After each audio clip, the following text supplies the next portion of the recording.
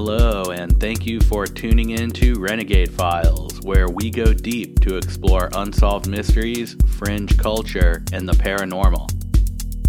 I'm your guide, Lex Gordon, broadcasting from the Jungle Villa Outpost, deep in the uncharted tropics. This is Renegade Files, episode 33, The Betts Sphere.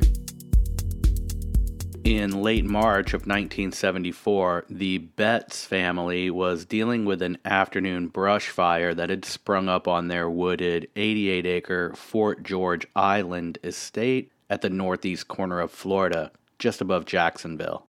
Among the ashes, 20-year-old son Terry Betts found a most out-of-place object.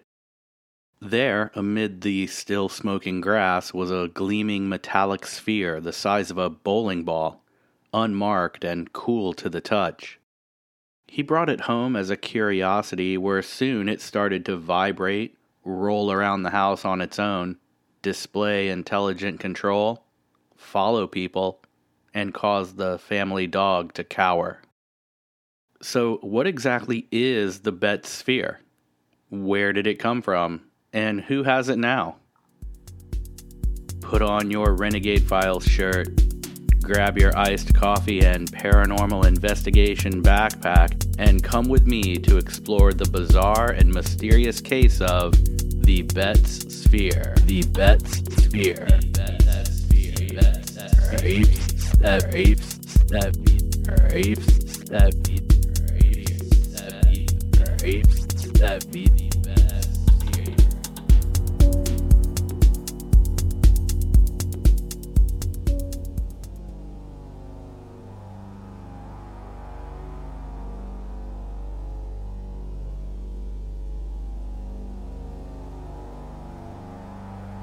This is one of those subjects that started out with me wondering if there was enough material here for an entire episode.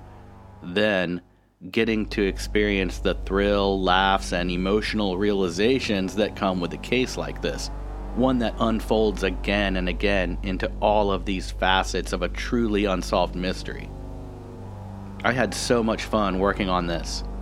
By the way, thank you if you're a Renegade Files agent on Patreon. You help me make the show, and because of you, I can keep it ad-free. If you're not already an RFA agent and you'd like to get bonus episodes and top secret content, then come check out our Patreon page for free. It's easy. If you're listening right now on Spotify, just look below the episode page and tap the words "See More." If you're listening on Apple Podcasts, just scroll down. This opens the show notes where you can click the link to Patreon. You can also just go to patreon.com/Renegade Files. Renegade Files agents on Patreon not only get all of the extra content, but they're a valued part of the show that make all the work it takes possible. And when you help crowdfund the show there, you help me make Renegade Files without ads, and you help me keep it independent. And indie content is the future. Join the Renegade Files agency on Patreon through the link in the show notes. I can't wait to see you there. Thanks. Now, this is a crazy case, and we're going to go deep, so let's get into it. The story of the Betts Sphere is filled with military contracts, government scientists, UFO investigators, allegations of switched artifacts, a haunted mansion, and an amazing woman, Jerry Betts, who deserves to be known for far more than just this remarkable and mysterious ball. Fort George Island is inshore and just outside of Jacksonville on Florida's northeast coast, and it should not be confused with St. George Island, which is in the northern Gulf of Mexico under Tallahassee.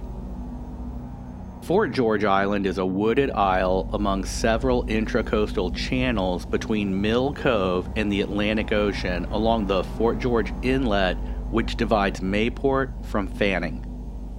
In late March of 1974, the Betts family was dealing with a brush fire that had sprung up on their wooded 88-acre Fort George Island estate.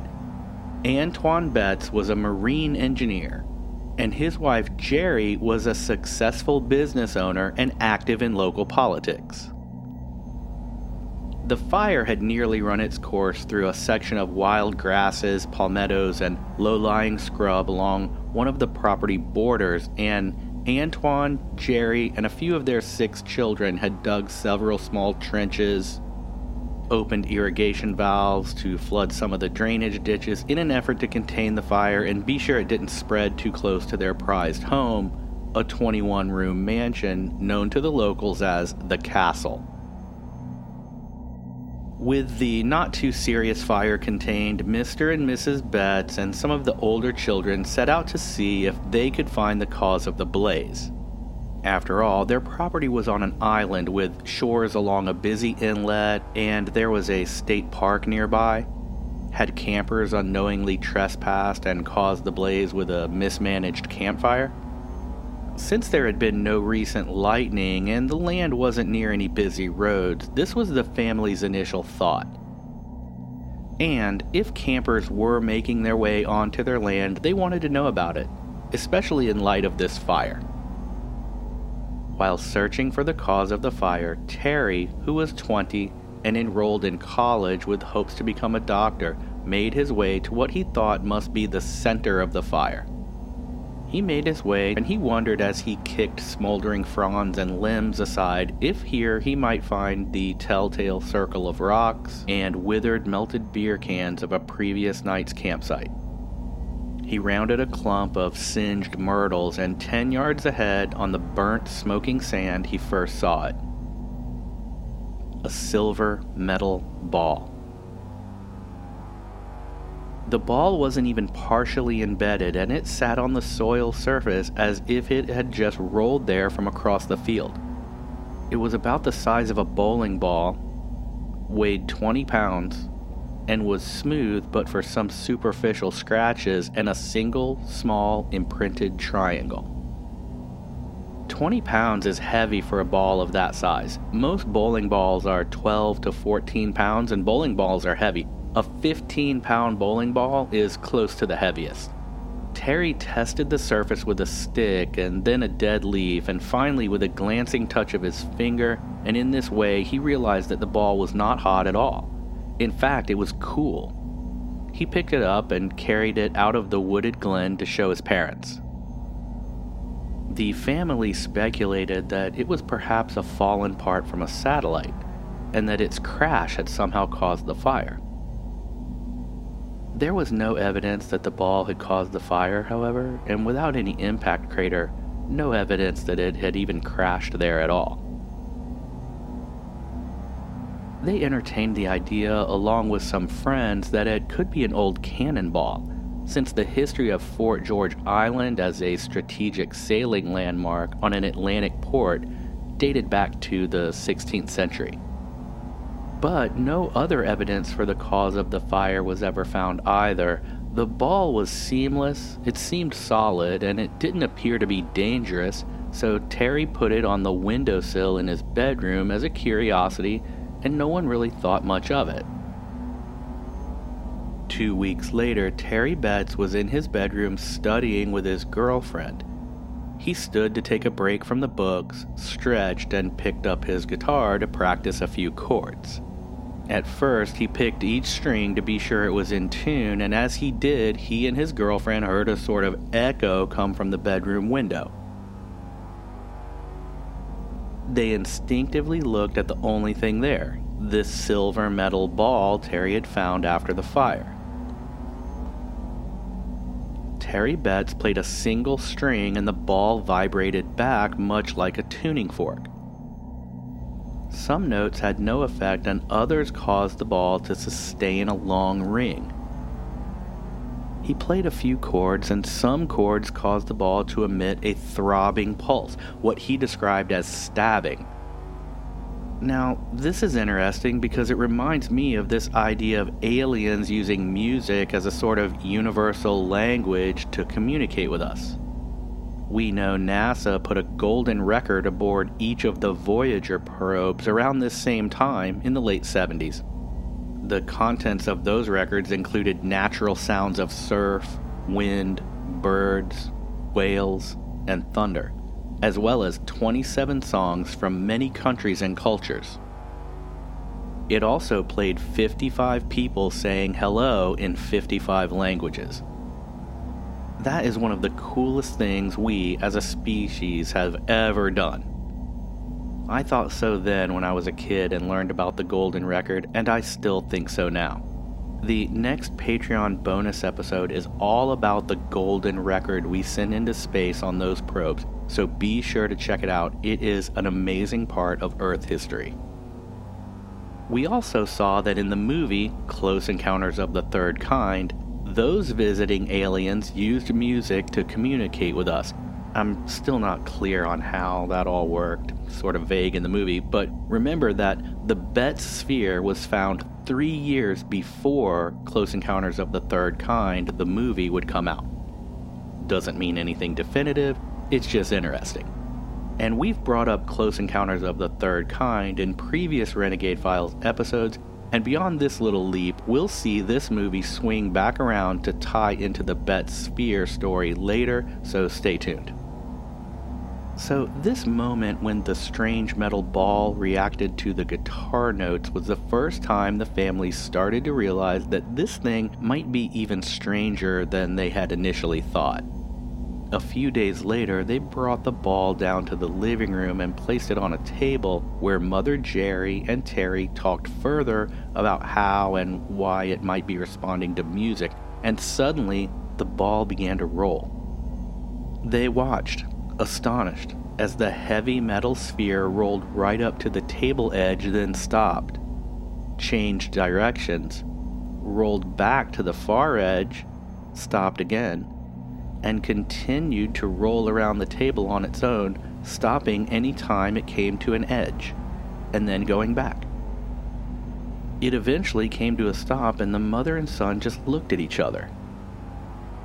In the day that followed, they invited other family members over to see the sphere. One relative, a 12-year-old cousin named Wayne Betz, was transfixed by the object, barely able to take his eyes off of it, and drawn to continually touch it. At one point, the boy placed the sphere on the floor, rolled it away with a gentle push, and the others watched in amazement as the ball rolled about 8 feet away, stopped, and rolled back to the boy sitting cross-legged on the wooden floor. One time, the ball rolled for 12 minutes straight without ever pausing. The family noticed that the ball would become more active on sunny, clear days, even though it remained indoors, and it would become virtually inert on cloudy or rainy days. If people walked past it, the ball would follow them.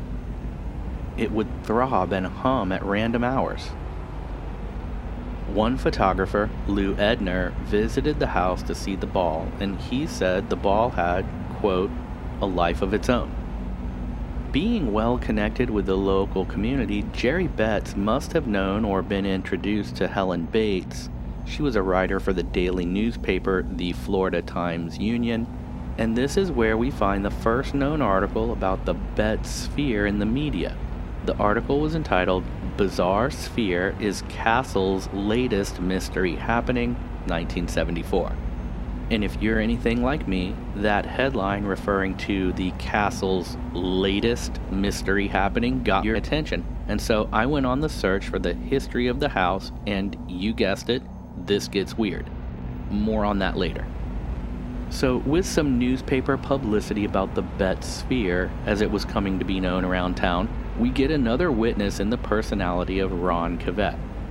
Ron Cavett was the host of an old radio show called Tales of Strange Things, which aired on local Jacksonville radio in the 70s.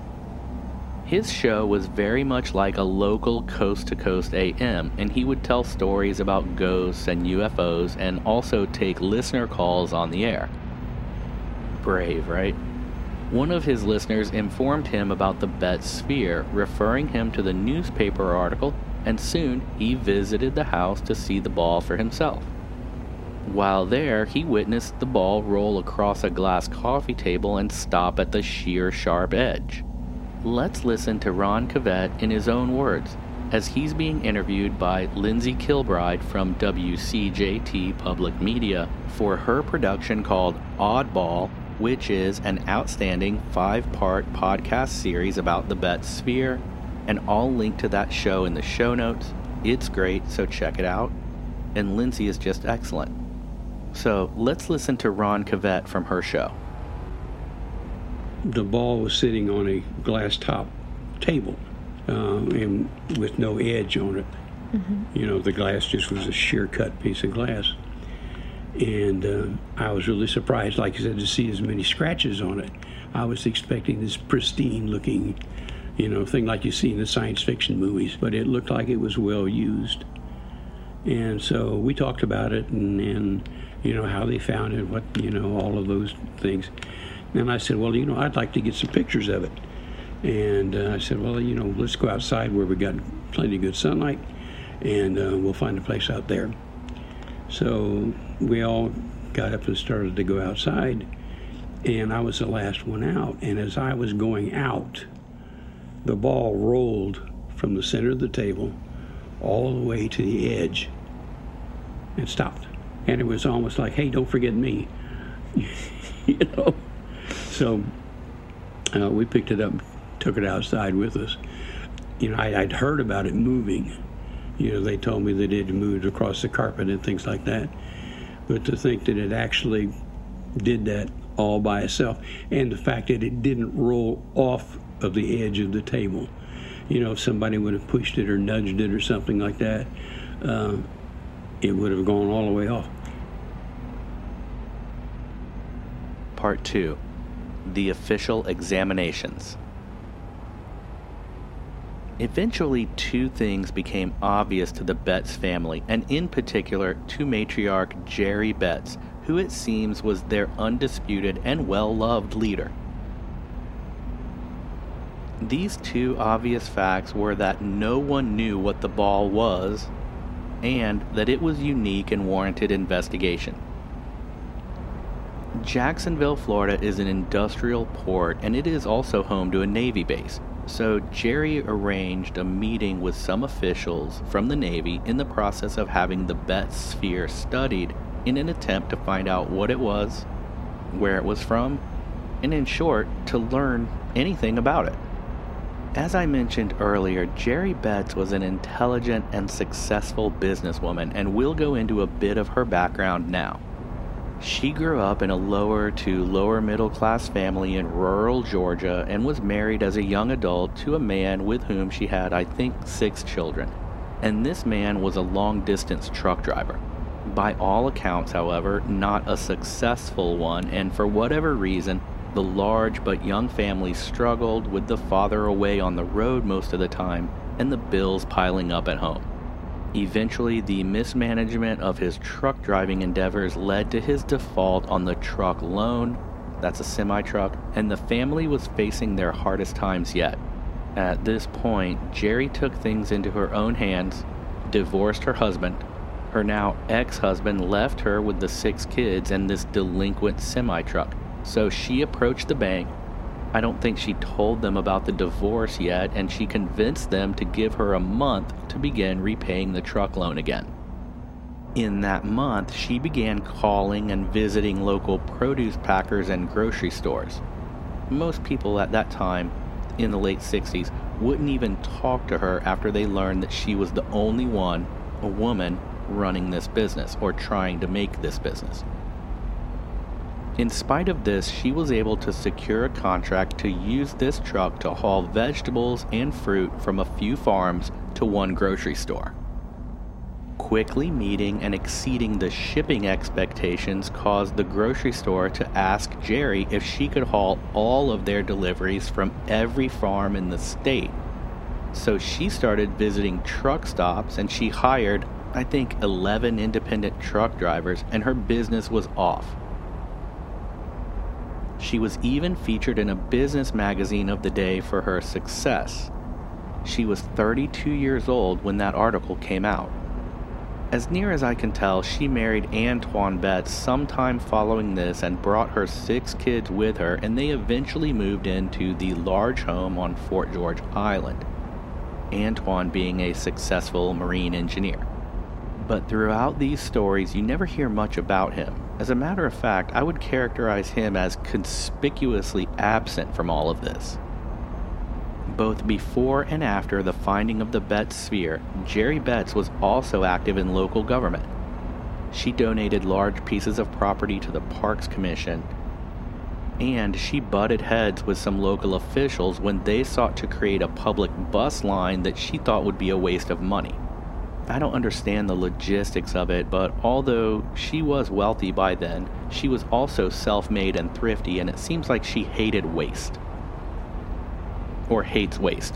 At one point, she even got her public transportation busing license in order to have some authority to oppose this unnecessary bus line, which she viewed as simply a means to line the pockets of these special bus company interests in bed with these local politicians. The powers that be tried to revoke her busing license, and a lot of the articles you find when researching the family are centered around this issue. I'm not sure whatever became of that. The point is, it seems like Jerry Betts was and is a serious, sober, involved member of the community who has and had way more to do than make up stories about the way some ball moved around by itself in her house. It's unclear who initiated the contact, but eventually, as I mentioned, Jerry met with a Navy engineer who agreed to take possession of the sphere in order to study it. Being the shrewd negotiator and business person that she was, she framed the arrangement with a contract that stipulated a few smart points. Mainly, the Navy had 2 weeks to study the ball. At the end of those 2 weeks, she would be provided with a full report detailing anything they learned about the object, its functions, origin, and purpose. And in that time, if the Navy could not prove that the ball was government property, it was to be returned to Jerry Betts intact. The Navy agreed and took the ball.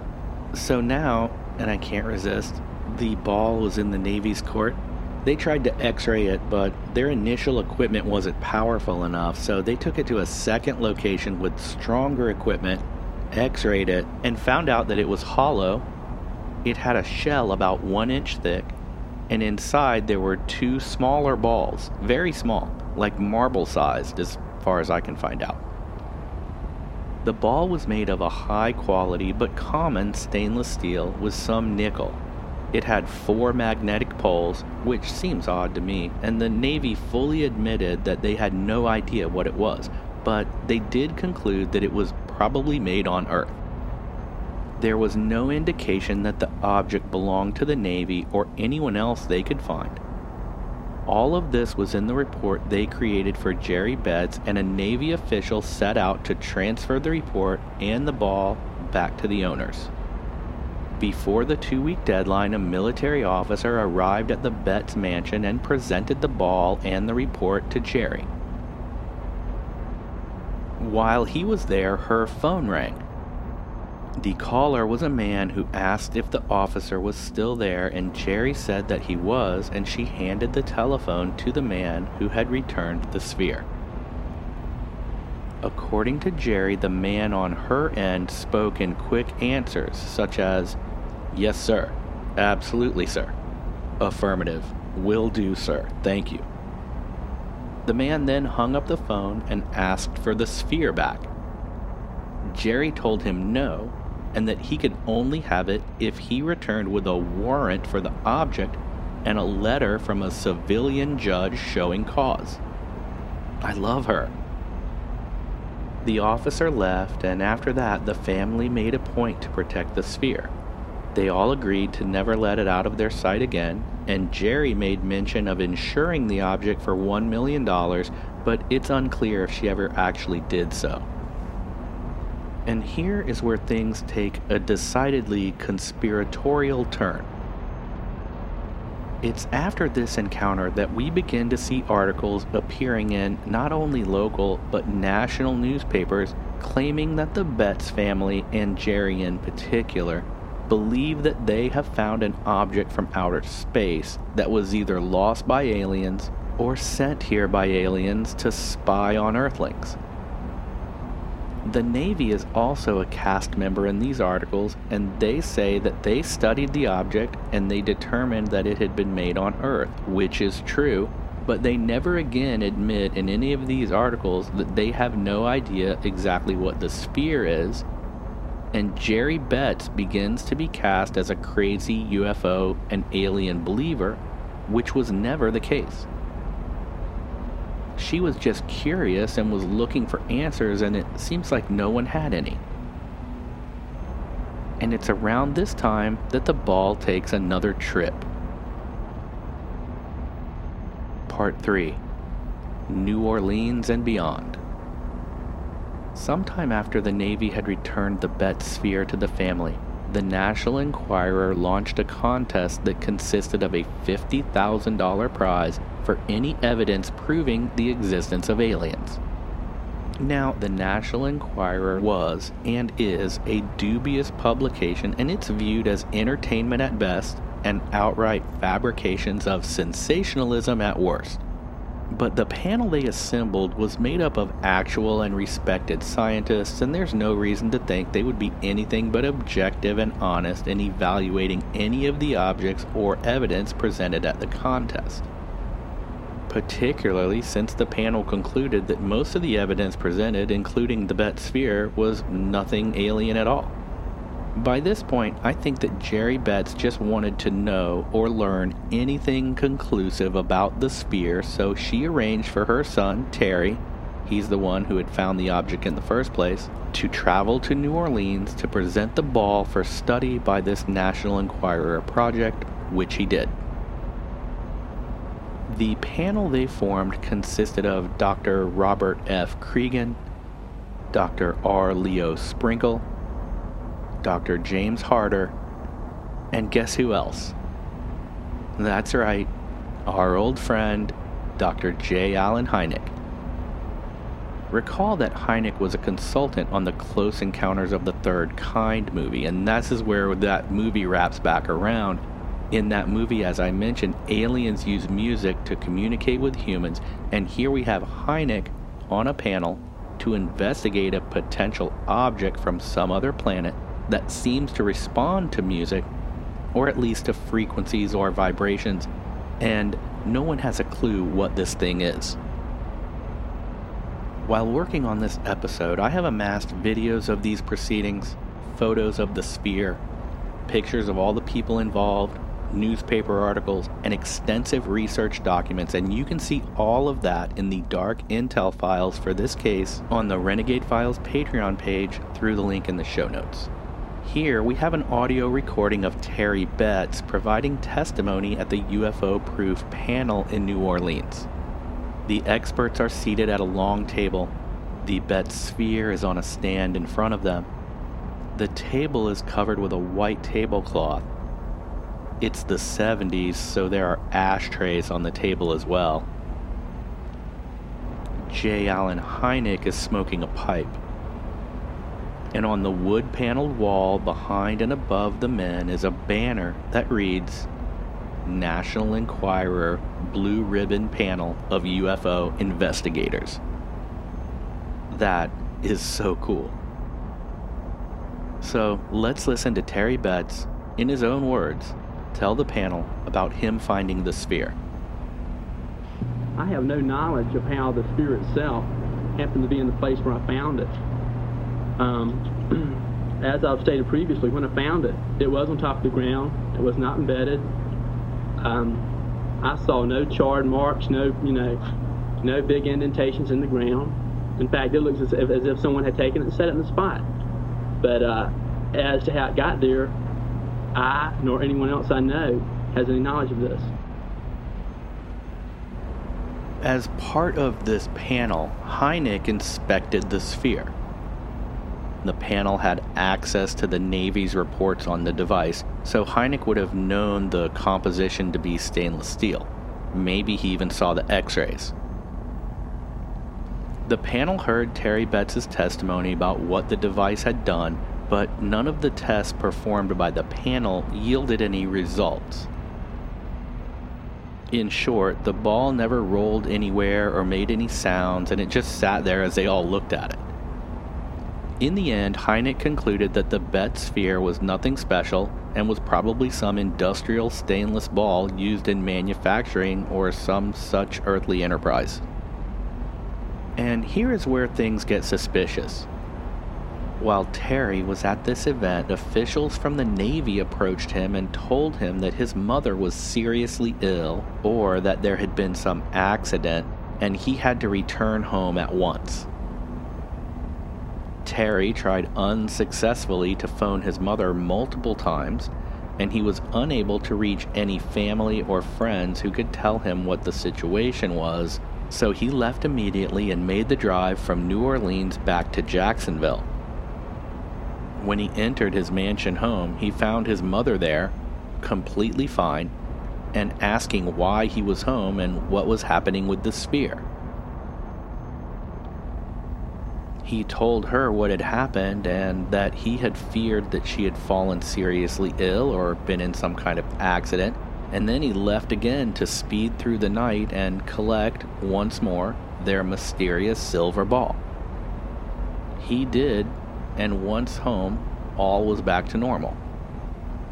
Well, I mean, it was back to, well, the ball was back.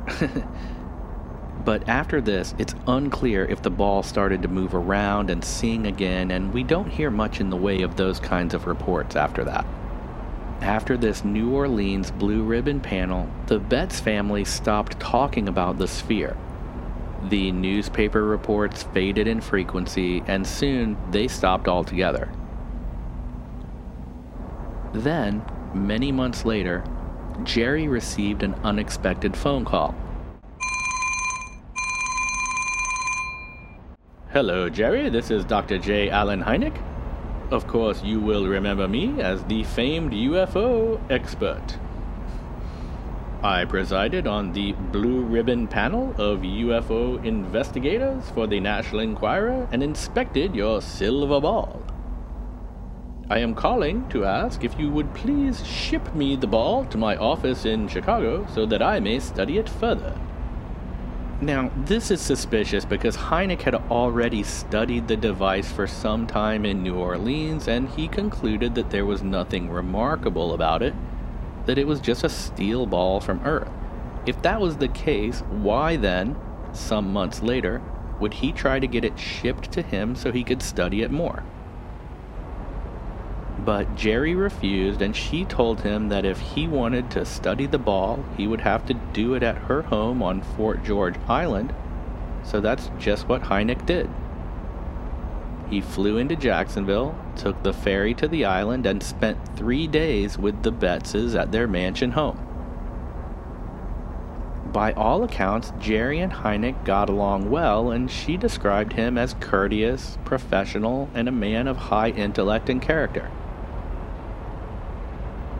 One of his nights there, he asked if he could keep the ball in his room to do some tests, which Jerry allowed, and the next day he said his goodbyes and left on the best of terms, although he had provided no new answers about this mysterious silver Betz sphere. Now, as I said before, it's unclear whether the ball ever did anything once Terry returned it from New Orleans, but what we do know is that Jerry Betz has said specifically that after Hynek's visit that the ball was never the same. The rattling once heard when the ball was shaken had stopped. The ball was x-rayed again and the tiny balls inside were gone. And the inside also appeared to show a seam that was never there before. Then, years later, in a suspicious twist, Paul Hynek, the son of Dr. J. Allen Hynek, made an offhand remark about his family having a shiny metal ball among the many strange artifacts in their home when he was a kid growing up. Lindsay Kilbride, who I mentioned before, interviewed Paul Hynek for her Betz Sphere Focus podcast called Oddball, and after listening to that, I'm not convinced that J. Allen Hynek swiped the ball. It seems wildly out of character. We'll get into my theories on this Hynek stealing the sphere idea in the summary, so stay tuned. As if all of this wasn't weird enough,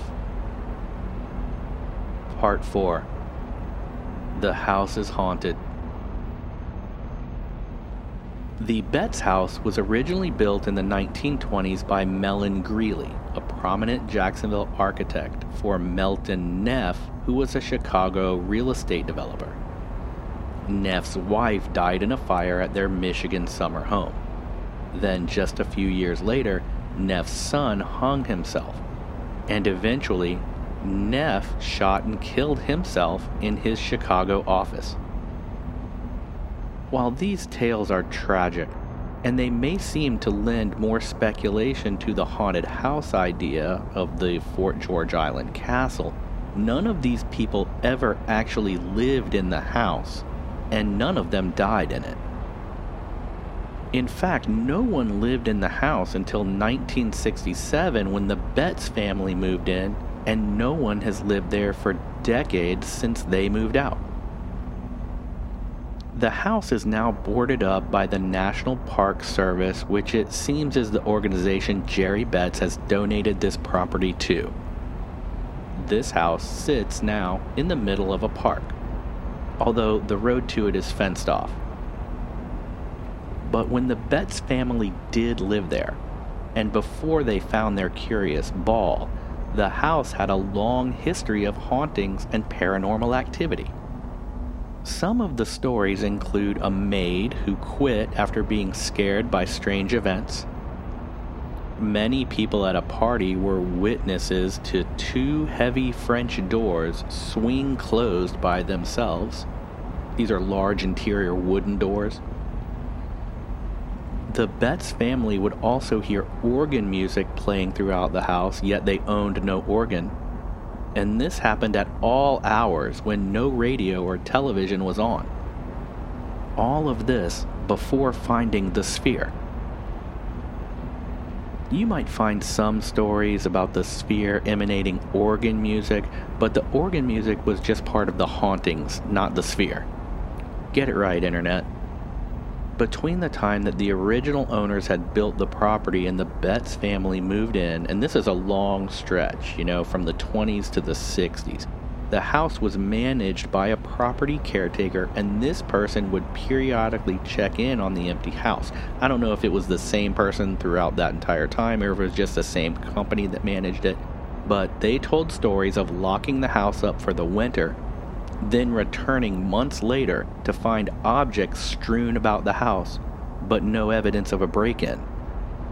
At least one person from this company said that on several occasions while he was cleaning downstairs, he heard the sound of furniture being moved upstairs in rooms with no furniture in them. Doors would open or close on their own, so things like that. Sandy Strickland, a Florida Times-Union reporter, interviewed Jerry Betts in 1975 for Sandy's Halloween-themed article entitled Haunted House, Fort George Mansion Has Aura of Mystery. In that article, Jerry recounts stories of paranormal activity in the house. It's all strange, especially since the notion of the house they lived in being haunted doesn't come up that much in all of the many stories about the family and them finding this sphere and the things that it supposedly did. I just find it weird. My summary. The first thing I want to talk about here is that notion that J. Allen Hynek stole the Betts sphere after visiting the house and studying the thing for a few days. We know that upon his departure, Jerry said the ball wasn't the same and that it never moved on its own after that, but it never moved for Hynek while he was there either. In fact, it never moved outside of the Betts home as far as we know. It never moved for the panel in New Orleans or for the Navy before that. Yes, Paul Hynek, J. Allen Hynek's son, said that they had a silver ball among his father's many strange items growing up. But he also said that while his father may have salvaged a potentially important document headed for the shredder, he never would have stolen private property, and I believe that. The Hynek family had many strange things around the house, to be sure. Paintings of UFOs, flying saucer models, possible alien artifacts, and memorabilia from a lifetime of studying the extraterrestrial hypothesis.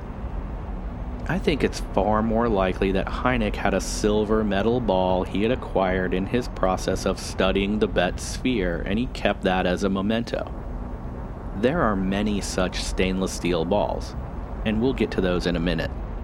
But regarding the ball being switched, remember the strange story about someone connected with running the panel or the Navy in New Orleans insisting that Terry's mother had been in some accident or had some medical emergency, and that directly caused Terry Betz to leave the conference, rush home, find his mother perfectly fine. He then rushed back to retrieve the ball. It's much more believable, at least to me, that someone involved in this charade swiped the ball and replaced it at that point. There aren't any records of the ball driving around the Betz house after that I know of. And that leads me to the next observation that I have about this case. Where is the film of this thing moving on its own? This wasn't the 1800s. It was the mid-1970s. Sure, that was a long time ago now, especially in our faster and faster culture of amnesia, but they fully had home movie cameras then. And this was a wealthy family who lived in a mansion on an island. The son was pre-med. The dad, or at least the husband, was an engineer. The mom was a feisty modern businesswoman who stood her ground with naval officers and the leading government scientists of the day, as well as the local politicians. Surely this family had the resources and the technical faculties to own and operate a home video camera. In fact, it's harder to believe that they didn't have one. A wealthy family with a mansion, 88 acres on an island on the edge of one of the biggest cities in Florida. The wife a celebrated do-it-yourself entrepreneur. The husband a marine engineer with a 20-year-old son going to medical school and 5 other kids in 1974 don't have a home movie camera? Or 2? Not only that, we aren't talking about getting lucky and capturing a glimpse of a UFO that appeared for 20 seconds. They had this 20-pound stainless steel sphere in their house for years. They carted it around the country. They invited people over to watch it roll around tables without falling off. Newspaper reporters photographed it. In an era when home movie cameras were all the rage. So where is the video? No original Betz sphere video that I can find, but what's equally strange is that I couldn't even find any discussion about the absence of this video. There's plenty of YouTube videos about the Betz sphere, but there's no videos of it moving around on its own. Maybe they did film the ball moving around at the Betz home and they just kept the footage to themselves, but this seems unlikely, especially given that the Betz family went to such great lengths to have the ball studied, giving the ball to the Navy, carting it to New Orleans, letting J. Allen Hynek visit the ball at their house for a few days, inviting reporters into their home to take pictures and write stories about it. And this is over a long period of time. People started calling them crazy, UFO fanatics started trespassing on their property, oddballs, no pun intended, knocking on their door or phoning them at all hours to ask about this sphere. You would think that if they had film of the ball moving around, we would have heard about it. And it's weird that no one is really talking about this lack of movie footage. I mentioned that there are other balls like this one, so let's get into what those are. One of the most compelling explanations for the ball's origin is the idea that it is part of a large ball check valve assembly used in industrial water pumps. We can think of this as a heavy-duty floating ball that rises to stopper up a giant water pipe.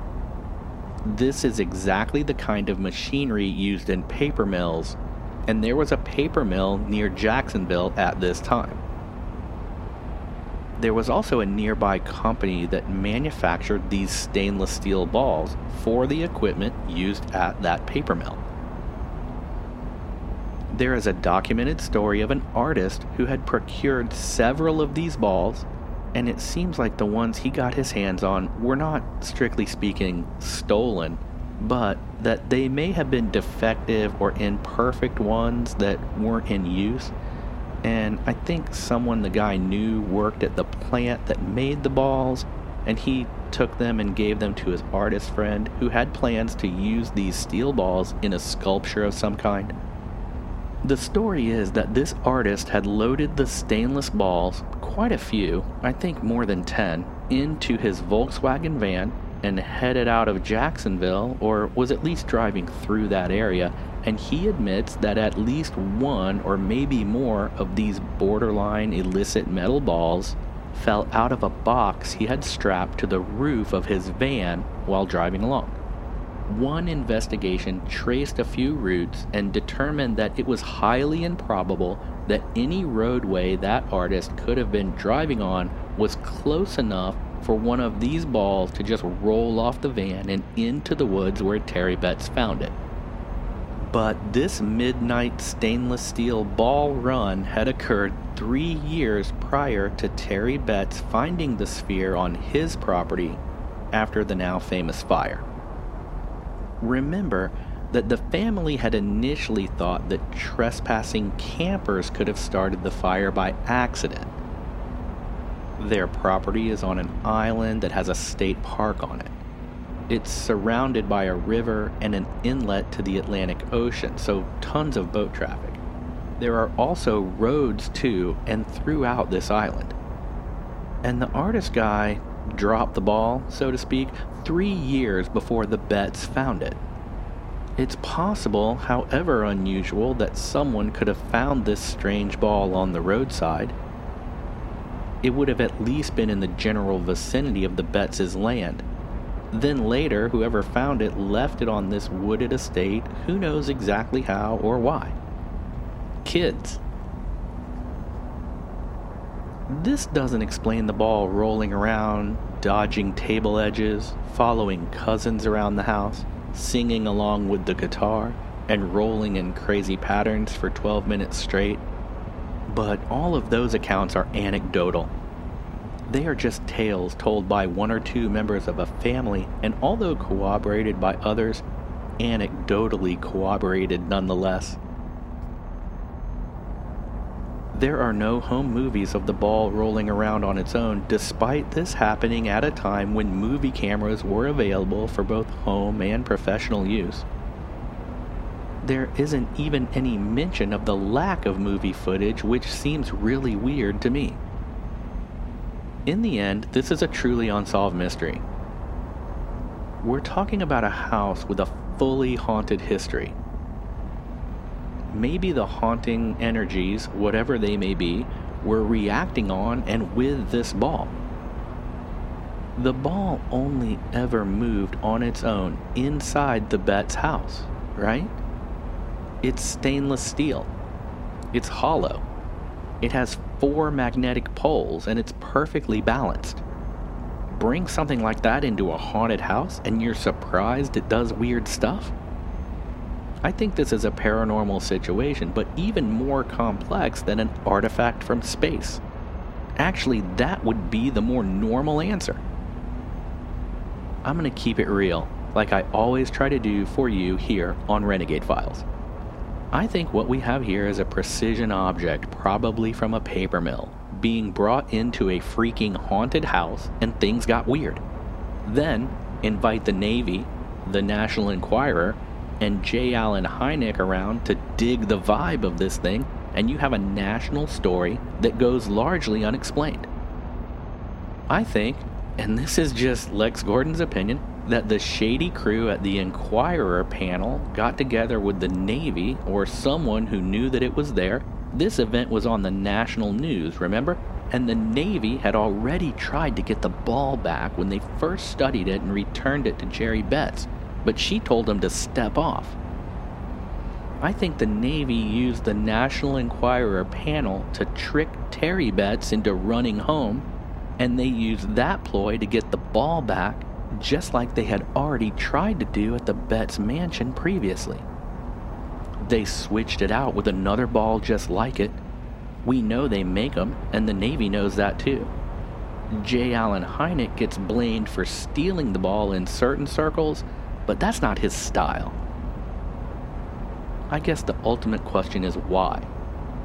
What's so special about this particular ball that the Navy would go through all of that, if they did, to get it?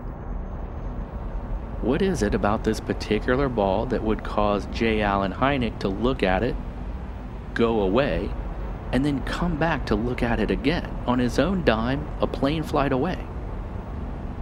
What is it about this particular ball that would cause Jerry Betts to turn her entire life, a successful, happy, peaceful life, upside down for it? And where is the original Betts sphere now? Who has it? And what are they doing with it?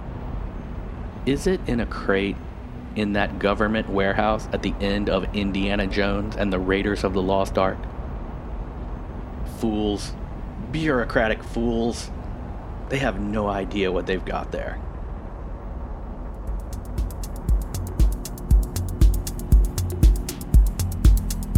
Thank you for joining me to investigate this strange case of the Betts sphere. I had a ball.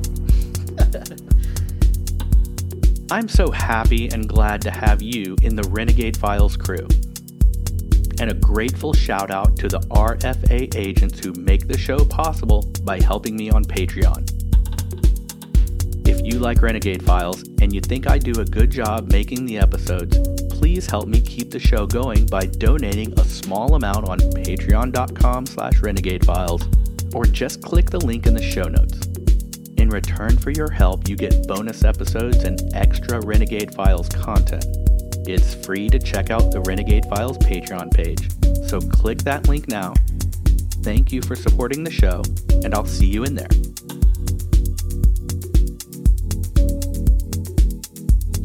Until our next paranormal investigation, I'm your host, Lex Gordon.